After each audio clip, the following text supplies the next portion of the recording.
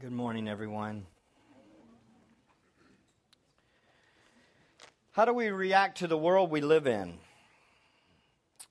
We are constantly bombarded with conflicting thoughts, ideas, and worldviews. As aliens and strangers in this world, we are always seeing the sin that we are opposed to on display. We hate that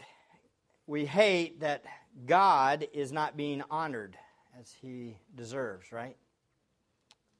We fight to put to death certain sins, but then everywhere we look, the world is lavishly enjoying or partaking of these sins.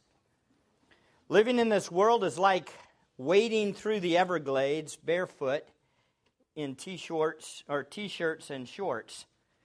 Any of you watch any of those TV shows where they go on those nature things and they go down to the Everglades and they take you on those boats and guys are looking for the real large alligators and they jump in the water, in that murky water, and kind of hunt down these alligators. Anybody ever seen those things? I think those people are absolutely crazy. There's all kinds of poisonous insects and venomous snakes and hungry alligators, and they get joy out of swimming in the water with nothing but a little hook on the end. I can't even imagine that. But this is a perfect word picture for us that are Christians that live in this world. We live in a world that is filled with demonically led creatures. The vast majority of the world is lost and headed towards hell. You understand that. The world hates its creator, and they have false gods they worship continuously. Often everywhere we look, we see sin and wickedness on display. It's as if we are wading through that Everglades, spiritual Everglades, that is, of things that are always out there to get us. It can feel like we're walking unprotected and alone through a spiritual swamp filled with wickedness. How do we react to this world we live in? Do we jump in, or do we cower in our safe places that we construct in our minds? Do we find ourselves hiding in our homes and in our cubicles, and we try to keep to ourselves as much as possible? Do we find ourselves this way? Today we're going to get a glimpse of how a disciple must live in this evil world. We get a glimpse into the relationship between the disciples of Jesus and the lost world that we live in and interact with. We will examine 4 features in our passage of a disciple's life.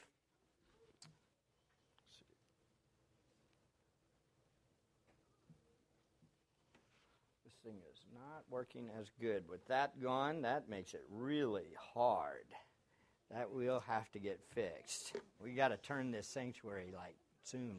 Otherwise, I'm going to be turning around to see if it's really there. And Ronaldo had the same problem this morning, so we got to do that. Sorry, sidetrack. We will examine 4 features of a disciple's life. Notice first in your Bibles, the disciple is sometimes alone but still fully engaged. Again, let's read verses 14 through 15. Then immediately the brethren sent Paul out to go as far as the sea, and Silas and Timothy remained there. Now those who escorted Paul brought him as far as Athens, and receiving a command for Silas and Timothy to come to him as soon as possible, they left. In our passage, we observe Paul was waiting for the other missionaries to arrive. Paul's previous circumstances can't be underestimated here as we study this passage. This was a rejected man. Think about his introduction to missions in Europe. He was travel-wearied, as we all know. He was beaten in Philippi. He was chased out of Thessalonica, and he was then pursued by those same Thessalonican Jews all the way to Berea and run off from there. And now he was sent away to the south, and once he gets there, those that escorted him there leave him there alone. So he's left in Athens all by himself. There's one situation that almost all of us in this place would probably dislike more than any. We don't like to be alone on the battlefield. Would you not agree? There's nothing more demoralizing and frightening than to be left alone in a hostile and unknown city of unbelievers. Before Paul had others with him, encouraging him and standing beside him. Remember, Silas was beaten with them and was in the jail, and they were worshiping and praising God. But now, Paul is in this city of unbelieving pagans all alone. God's providence had Paul here in this city. And I don't know about you, but I would have been tempted to hide or find a quiet place. I would have considered hiding out until the others showed up. At least I would have put on some clothes that the city wore and walk around acting like a tourist and probably kept my mouth shut. How about you? I don't know about you, but every time I would go into a new city, the place I want to go is to see if there's any Christians there. I want to hang out with them. He was in a place with nobody that was a believer. There were no believers. He was all by himself. However, notice Paul's attention is not on himself. Notice it says, his spirit was being provoked within him as he was observing. Paul was alone, but he was not ignorant of his surroundings. When we are alone, we can often think it's time for a break. When no one is around, we can think to ourselves, I guess I get a little bit of me time now. Anybody ever said that? Let me get out the TV and watch some of those old reruns on TV. Or let me get away from the people and just get some rest and relaxation. But not Paul. He was aware of all the circumstances around him. We often live oblivious also to our world that we live in. We are so me-minded that we can become totally unaware of what's going on around us. I know we who believe in Jesus don't live self-focused lives always, but we can still be prone to be this way, can't we? To be me-minded. Anybody in here prone to be me-minded? All of us, right? One of the reasons we check out of the world is we don't like what we see. Would you agree? If it's always bombarding you, you think, I don't want any of this. So I'd rather just not even think about it. It either angers us, the world, or frustrates us, or grieves us. And we can think these emotions are always bad. So we seek to suppress these emotions and feelings. But believers, I want to make something very clear for you today. Emotions or feelings informed from biblical evaluations of our surroundings are acceptable. Yeah, you heard. The guy that's always putting down emotions is saying today, it's good to have emotions and feelings. Oh no, what are we talking about?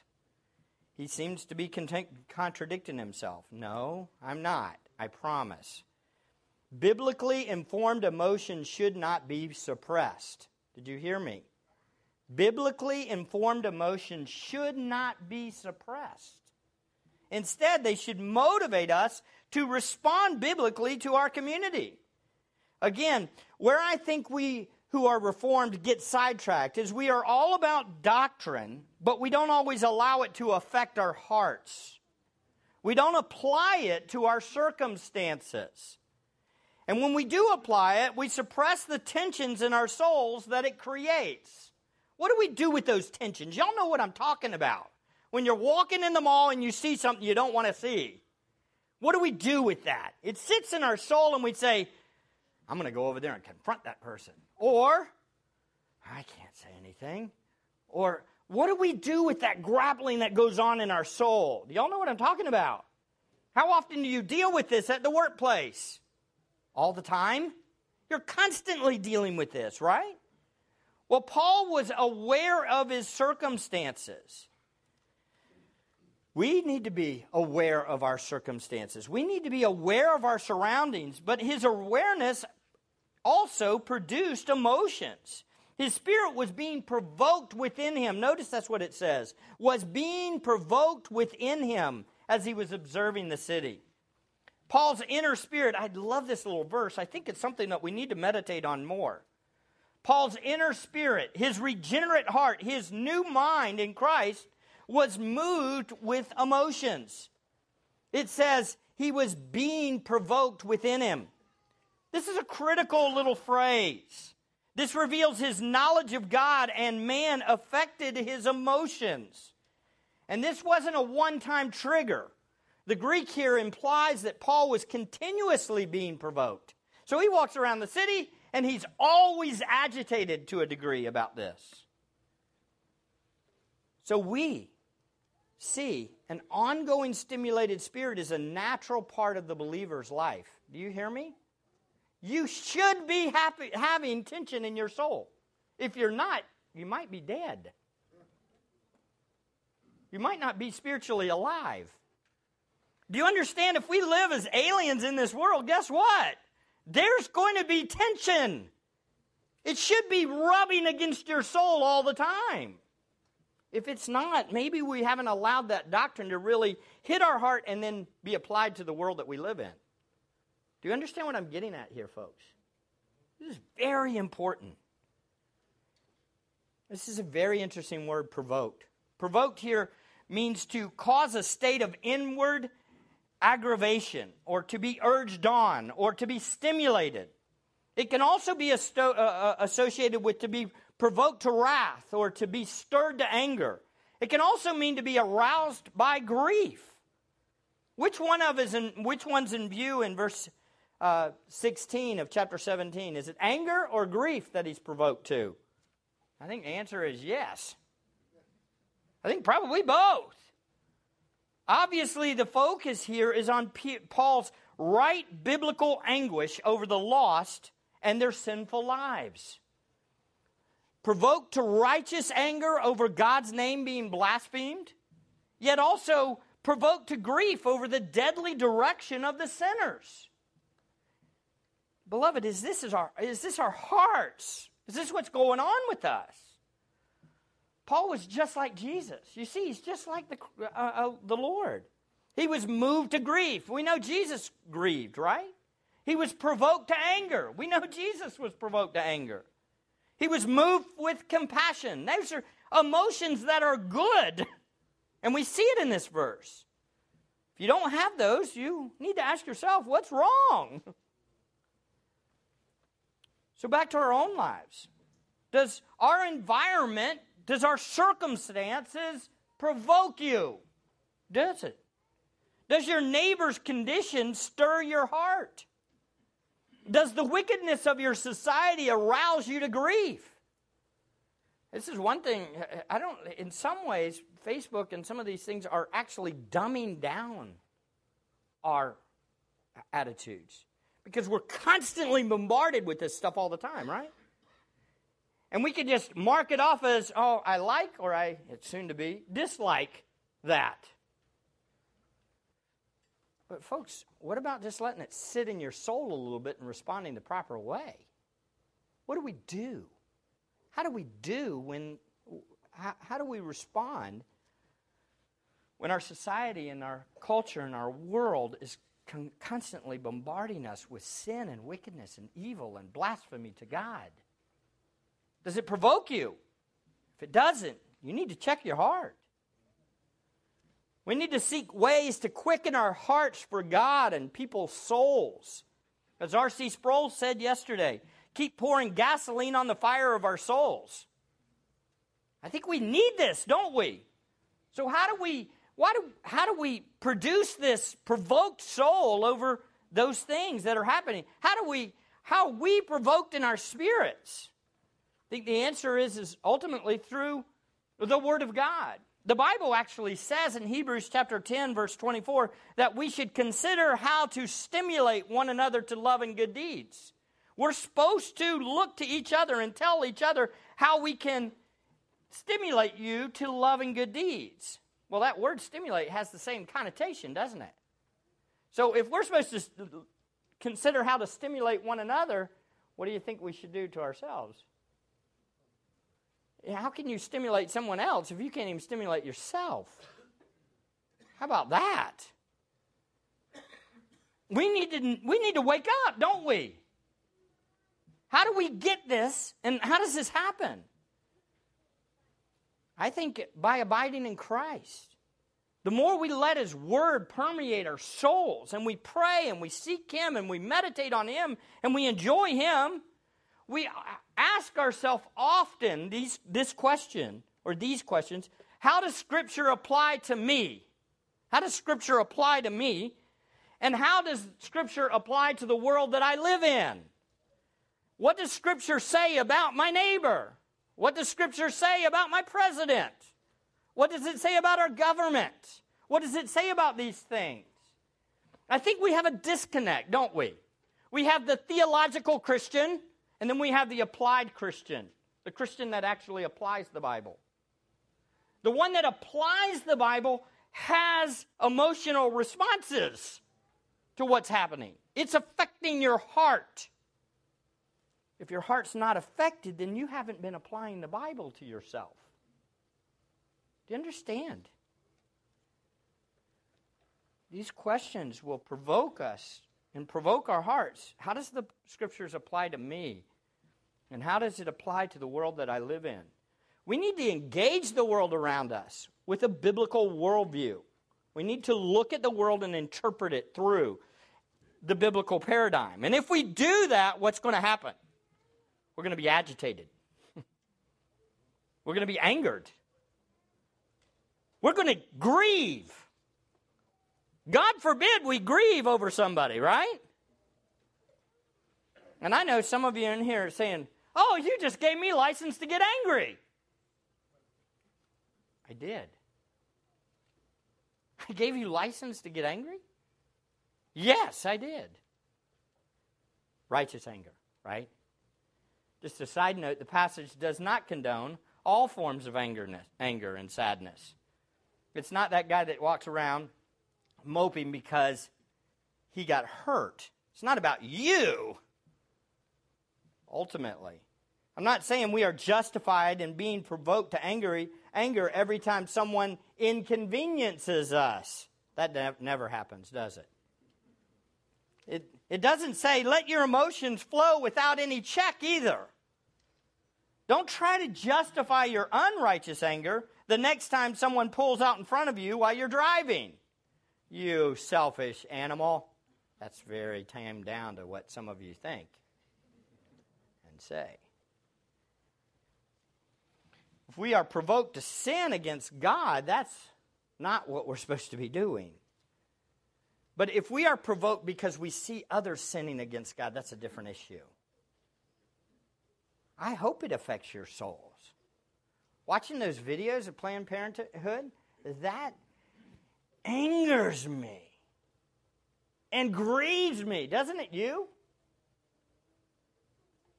I don't think we should bury our heads in the sand. I think we should let that hit our souls. Let us understand the idolatry and the wickedness of our land. And that's what Paul did. Again, if we are provoked by sin against God, that's one thing, but not getting our way is not a reason to get provoked or emotionally charged up. What provoked him? Notice, as he was observing the city full of idols, Paul was provoked over the community's idolatry. Paul was provoked because they had these false gods. Observing the world's idolatry should provoke us also. It should stir our souls with emotion. I believe here it is biblically righteous emotions within Paul.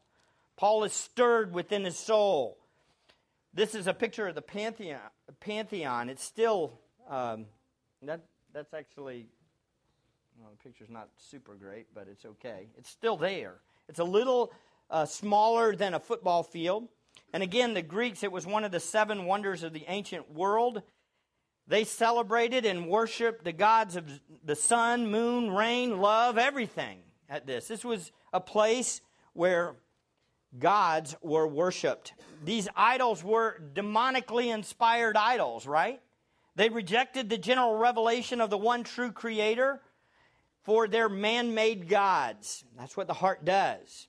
And this wicked response or idolatry provoked Paul's heart. And again, If our own world, as we walk around and see our community, our neighbors, our world, and we're not provoked, we have a problem. But we should be provoked. Our emotions with anguish or righteous anger or great sorrow. Beloved, if God's holiness is being blasphemed and humanity's plight is not provoking us, then we might need to check our spiritual condition. The rebellion of the world should grieve you, does it? When you go to work on Monday, does it grieve you that you are passing thousands and thousands of people that are dying and going to hell? When we think way too much like an ant. We just all about our work. I know, go to the ant, you sluggard. That's a good thing. But remember, don't be so obsessed with your world and getting your job done that you don't notice what's going on around you. Understand, people are dying and going to hell. And they hate God.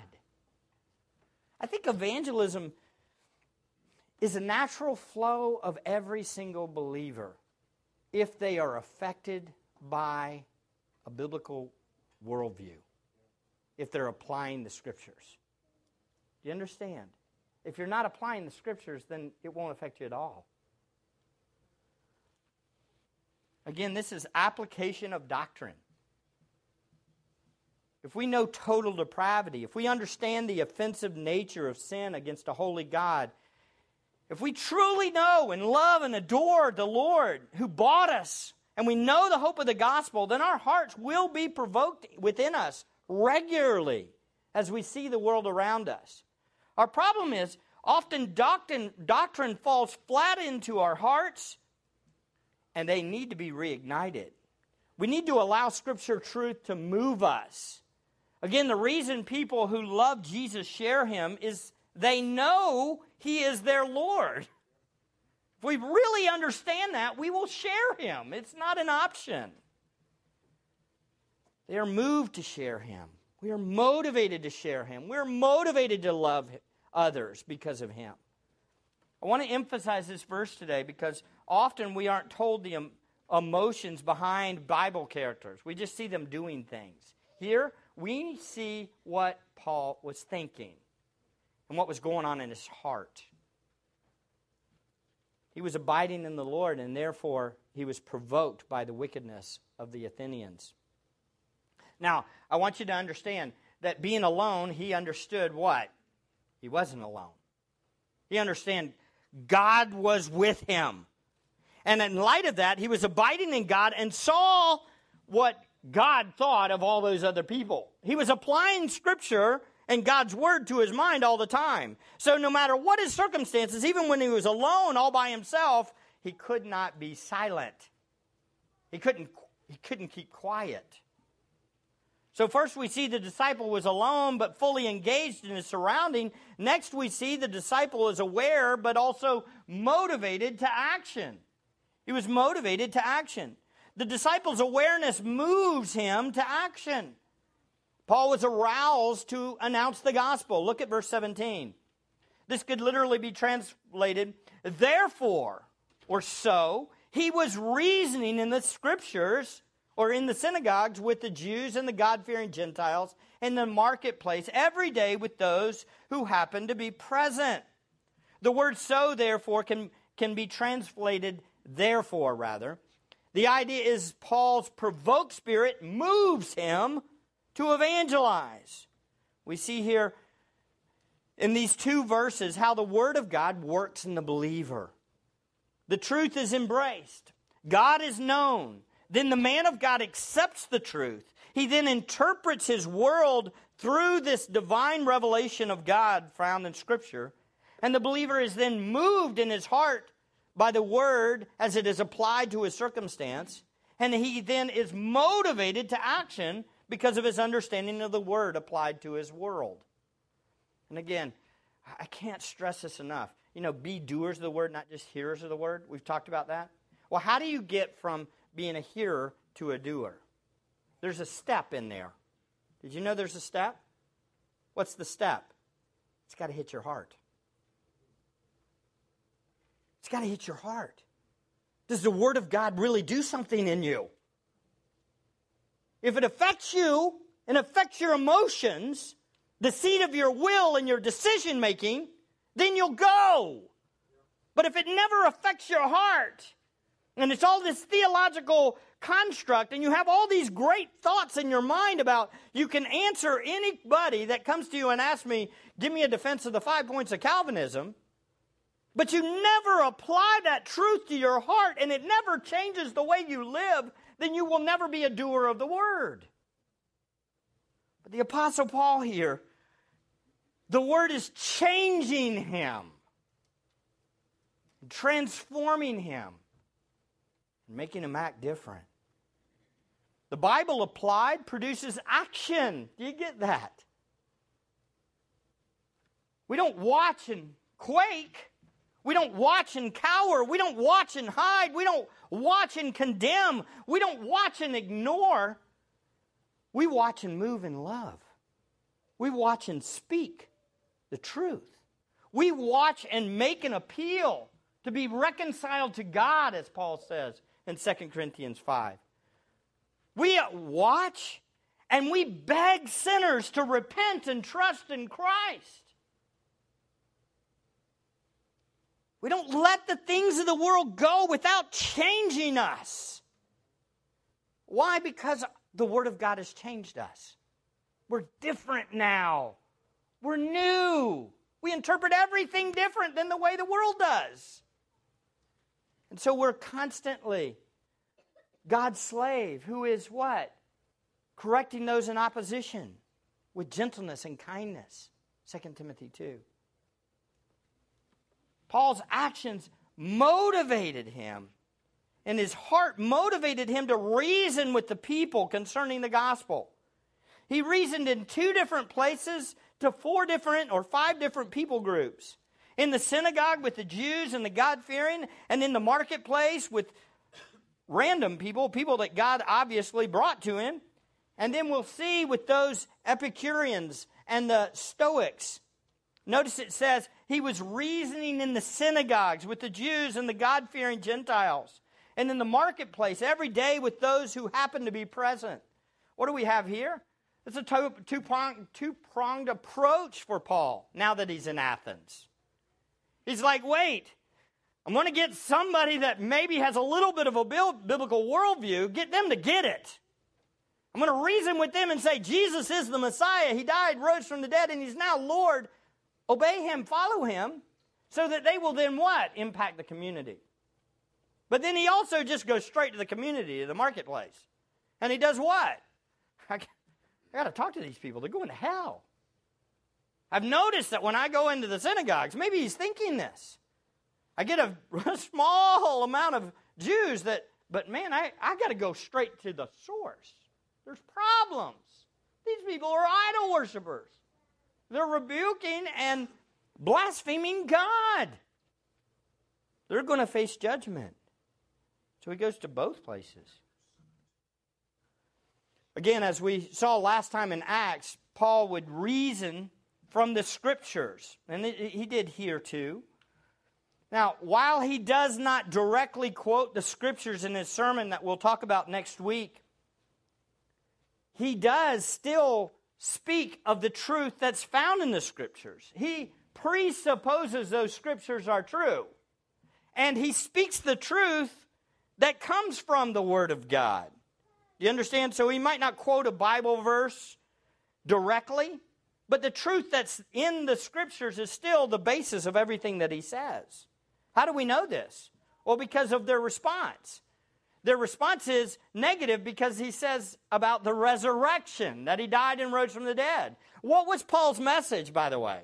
His message was not, hey, let's take a little bit of time with these philosophers and see if I can get them to be won over to my way of thinking. I'm going to talk philosophically with them. No, you know what he told them? Jesus, God-man, strange deities, died and rose from the dead. That was his message to the philosophers. What'd they think of him? You're wacky. You're nuts. But that's how he reasoned with them. Why? Because that's the only way out of idolatry. The gospel is the only way out of the idolatry. You will not find another way. So Paul sees the idolatry, and he's motivated to action, and he proclaims the gospel.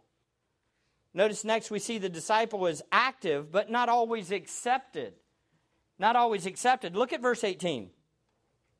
And also some of the Epicureans and the Stoic philosophers were conversing with him. Some were saying, what would this idle babbler wish to say? Others, he seems to be a proclaimer of strange deities because he was preaching Jesus and the resurrection. The life of a disciple is all about trusting the Lord with the results, right, folks? We don't shrink away from the world that we live in. And when we speak, we boldly stand for the truth. We trust God with all the results. And when people reject the gospel as foolishness, what do? We keep on proclaiming that same message. Even when people say, you're a fool, what do? Fool for Christ because he saved me. Epicureans were similar to the hedonists of our day today. They were pleasure seekers. They downplayed the thought of any God. They did this so that they could promote doing what was right in their own eyes. They were the ultimate pleasure seekers. You understand that is our culture, isn't it? That's why it was so, I know Piper didn't mean this, and he meant be a pleasure seeker in Christ and find your pleasure in God. But the fact of the matter is that most of our society does what? They seek pleasure in themselves and in their flesh. So be careful, but that's what we're dealing with, isn't it? We have the same kind of group. And when we go to them, we say what? Pick up your cross and follow me. That is, be willing to die for Christ. Boy, that's pleasure seeking, isn't it? It is if you understand Christ's glory is all that you're really about. But again, that is very offensive to an Epicurean. Plus, they didn't believe in a God, so they wanted to eliminate all gods out of the circumstance. And we are saying, bow to him. There is one God. The Stoics were pantheists. That is, they believed that there was a divine part of God in everything. You know, in the mic stand here, there's God. Divine logos is how they defined it. But it wasn't a God, really, per se. It was a spiritual force in everything. Thus, they emphasized discipline and promoting nature's way of evolving and getting better. So they were always looking for things to get better and looking for it to arrive at a better end. So they were all about discipline. These were two competing philosophies in Athens at the time. They ruled the day, and they were so-called the wise thinkers of their day. But as we all know, the so-called wise thinkers of the world are in fact what? Fools. Do you understand that? You have naturalism today and you have hedonism of today, and guess what? Those are probably, you could argue that those are the two competing thoughts in our day today. In our country, naturalism, the idea that everything's about nature and we want everything to be, you know, it's getting better. We want to help the spotted owls but kill our babies because we're crazy. These kind of things, the naturalist versus the hedonist, it's all about pleasure and could care less about any God. Let's do what's right in our own eyes. That's the same thing. Do you see? There's nothing new under the sun. We're walking into the same Athens, aren't we? It's America. So what do we do with this? I don't know about you guys, but do we bury our heads in the sand and say it's not a reality? I'm not going to deal with it. No. We confront it. We give the gospel. And what do they say to us? You're a fool. That's all right. Because the reality is the only thing that matters is the authority found in what? Scripture, what God says. And he says, I'm wise to follow him and fear him. And he says that you're a fool if you don't. We have to be there. We have to understand that there is a colliding worldview all the time. Do you understand that? Everywhere you go, you're colliding with somebody. If they're an unbeliever, their worldview is totally backwards, opposite of what you think. Everything you think, the opposite is true. Do you understand? because they interpret everything through their lost heart, whereas we interpret things through the Scriptures. This is so typical of the world, folks. Turn over to 1 Corinthians. It's a great passage, and it's almost like Paul writes this with Athens in mind. You got to understand that Corinth is right down the street, a little ways down the street from Athens. So they had many of the same gods and many of the same philosophies. 1 Corinthians 1:18. It's a perfect commentary on our passage in Acts 17. I wonder if he even had it in his mind. Look at this. Verse 18. For the word of the cross is foolishness to those who are perishing. But to us who are being saved, it is the power of God. For it is written, I will destroy the wisdom of the wise, and the cleverness of the clever I will set aside. Where is the wise man? What's the implied answer to that? Nowhere to be found. Where is the scribe? Where's the debater of this age? Has not God made the foolish, or made foolish the wisdom of the world? For, since the wisdom of God, the world through its wisdom did not come to know God. God was well pleased through the foolishness of the message preached to save those who believe. For indeed, Jews ask for signs, and Greeks search for wisdom. But we preach Christ crucified, to the Jew a stumbling block, and to the Gentile foolishness. But to those who are called, both Jews and Greeks, Christ, the power of God and the wisdom of God. Because the foolishness of God is wiser than men, and the weakness of God is stronger than men. Wow, isn't this a profound commentary on the world? It is clear. It's a commentary on Athens, isn't it? What do we see? We see in this passage, verses 18 and 23, that the message of the gospel is foolishness to the lost world.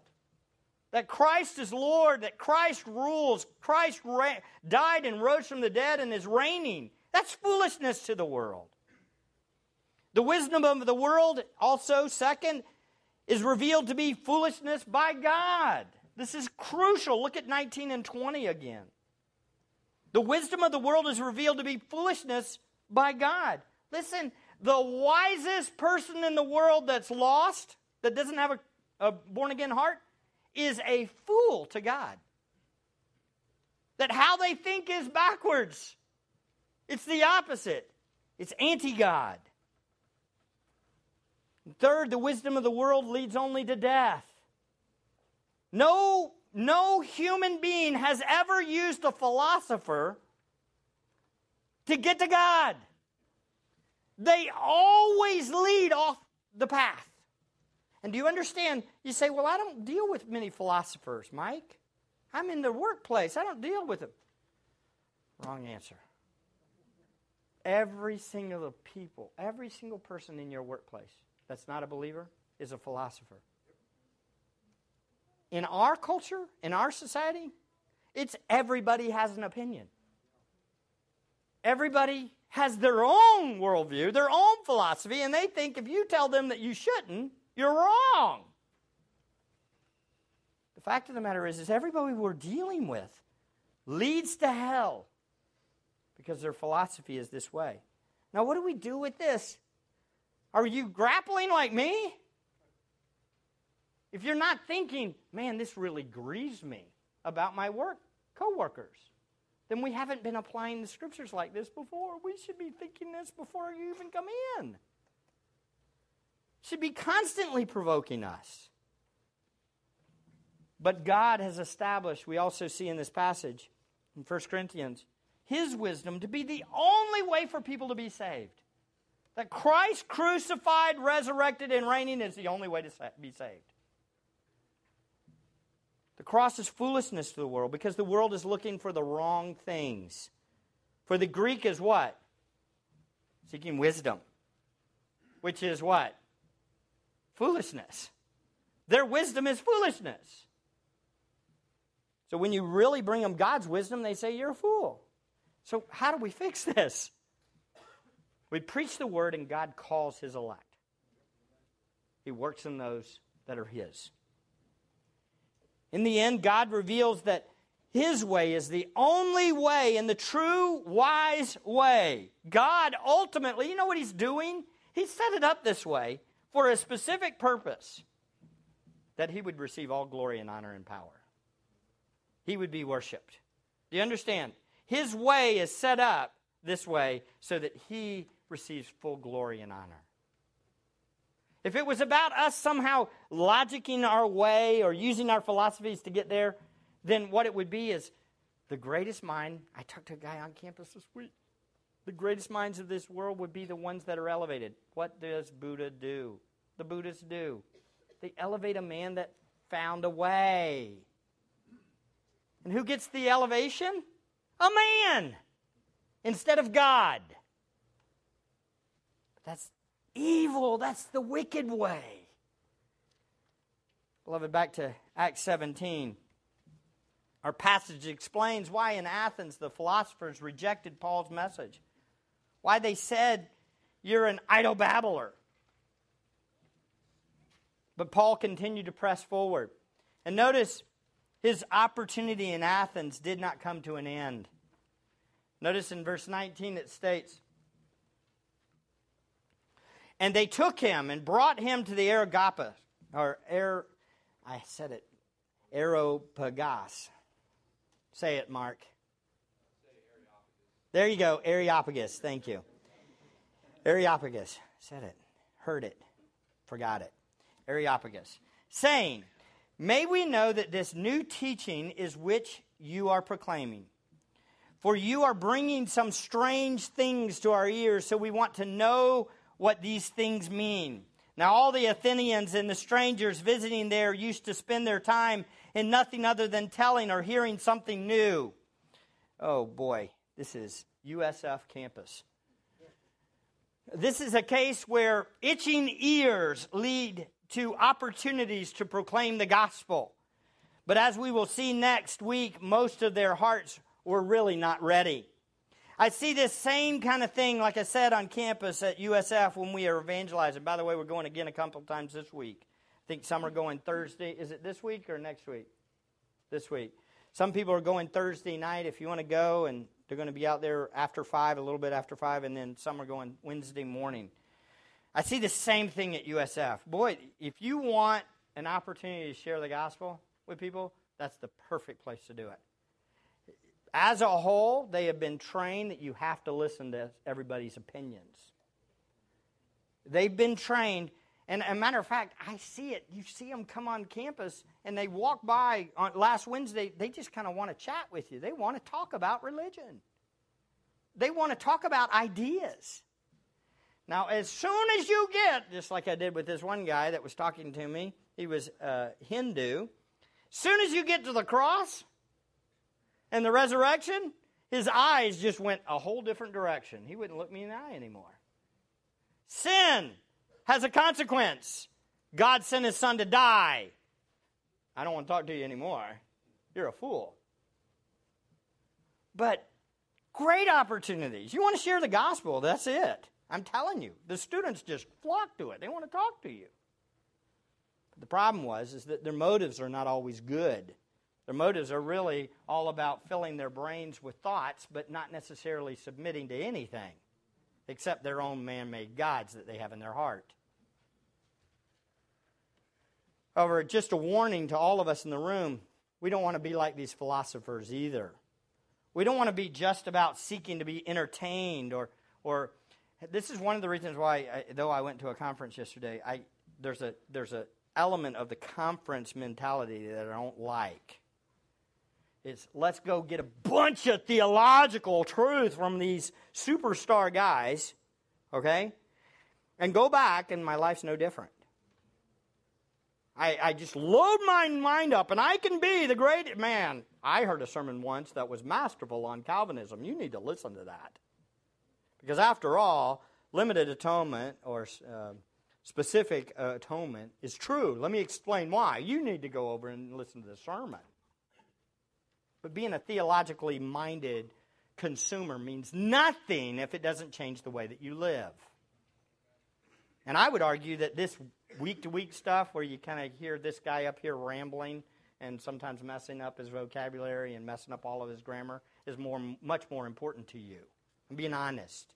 Because all I'm doing is teaching the next verse. I'm not trying to entertain you. There are times you fall asleep, and that's okay.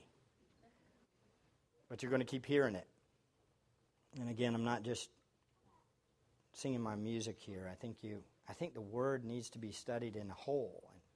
The whole counsel of God's Word, right? So be careful of falling into that same entertainment value. We need to check our hearts. The irony was that Paul was called an idle babbler. This idle babbler means that he was picking and choosing new truths to add up to make a new God. They were accusing him of plagiarizing other gods and other thoughts. It's very interesting. When in fact, what were they doing? The same thing. The irony was, come speak to us so that we can get a little bit from you. The stuff that we like, we'll keep, and we'll add it to our pantheon of gods. He got called what they were doing. Isn't that the way it usually works with Christians? We get accused often of doing the very thing that the person is doing to us. We see it all the time. We saw it this week. There was a headline that said something to the effect of, or that in California, that you can no longer go on campus and proclaim an intolerant view of anything. It's against the rules to go on a California campus and proclaim an intolerant view of anything. What is that? That's intolerance. It's foolish. It's crazy. You can't do what we're telling you can't do. Wait, yeah. This is the world that we deal with. So we need to be what? Not only hearers of the Word, but we need to embrace the Word. We need to think on the Word, and then we need to pursue the Word, and we need to proclaim the Word. We passionately pursue knowing God and making Him more, don't we? Making Him known to more people. We need the Lord to continue to make us people who delight in Him, don't we? Folks, we have got to be a people of the gospel that enjoy it daily. For if we do not enjoy Christ daily, then we're not going to proclaim Him to the world. He has got to be in everything that we do. No matter what, we can't be silent when we see the world around us dying and going to hell, correct? Many of us don't have a problem with being provoked to anger. Our problem is that we're provoked to anger for the wrong reasons. And then when we get angry, even over the right reasons, we then stifle those emotions. And instead of responding with sharing the gospel, we think unbiblically and we respond unbiblically. Again, I'm not saying go out there and scream at people like some of the guys on campus this week that were screaming at them and calling them names and never giving them the hope of the gospel that saves. I'm not saying that. Or perfectionism, teaching a wrong doctrine. But I am saying let the world affect you. Let it stir your heart. And let the Word of God then interpret how you view the world. And then what do you need to do? Take action. Speak up. Proclaim Christ. That's what we need to do, right? Let's pray. Father, we praise You and thank You for Your Word. We thank You for courageous men like the Apostle Paul that give us a beautiful example of Your Spirit's work within us. Help us, Father, to be those kind of people that we are provoked by the world around us because we see them sinning against You, but also grieved by their final direction and how it leads to death. And help us, Father, please enlighten our hearts.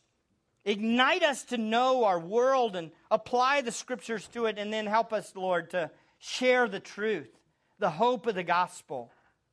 Oh, Father, we need You. We are prone to wander, prone to be me-centered. We need You, Father, please. We thank You for Christ.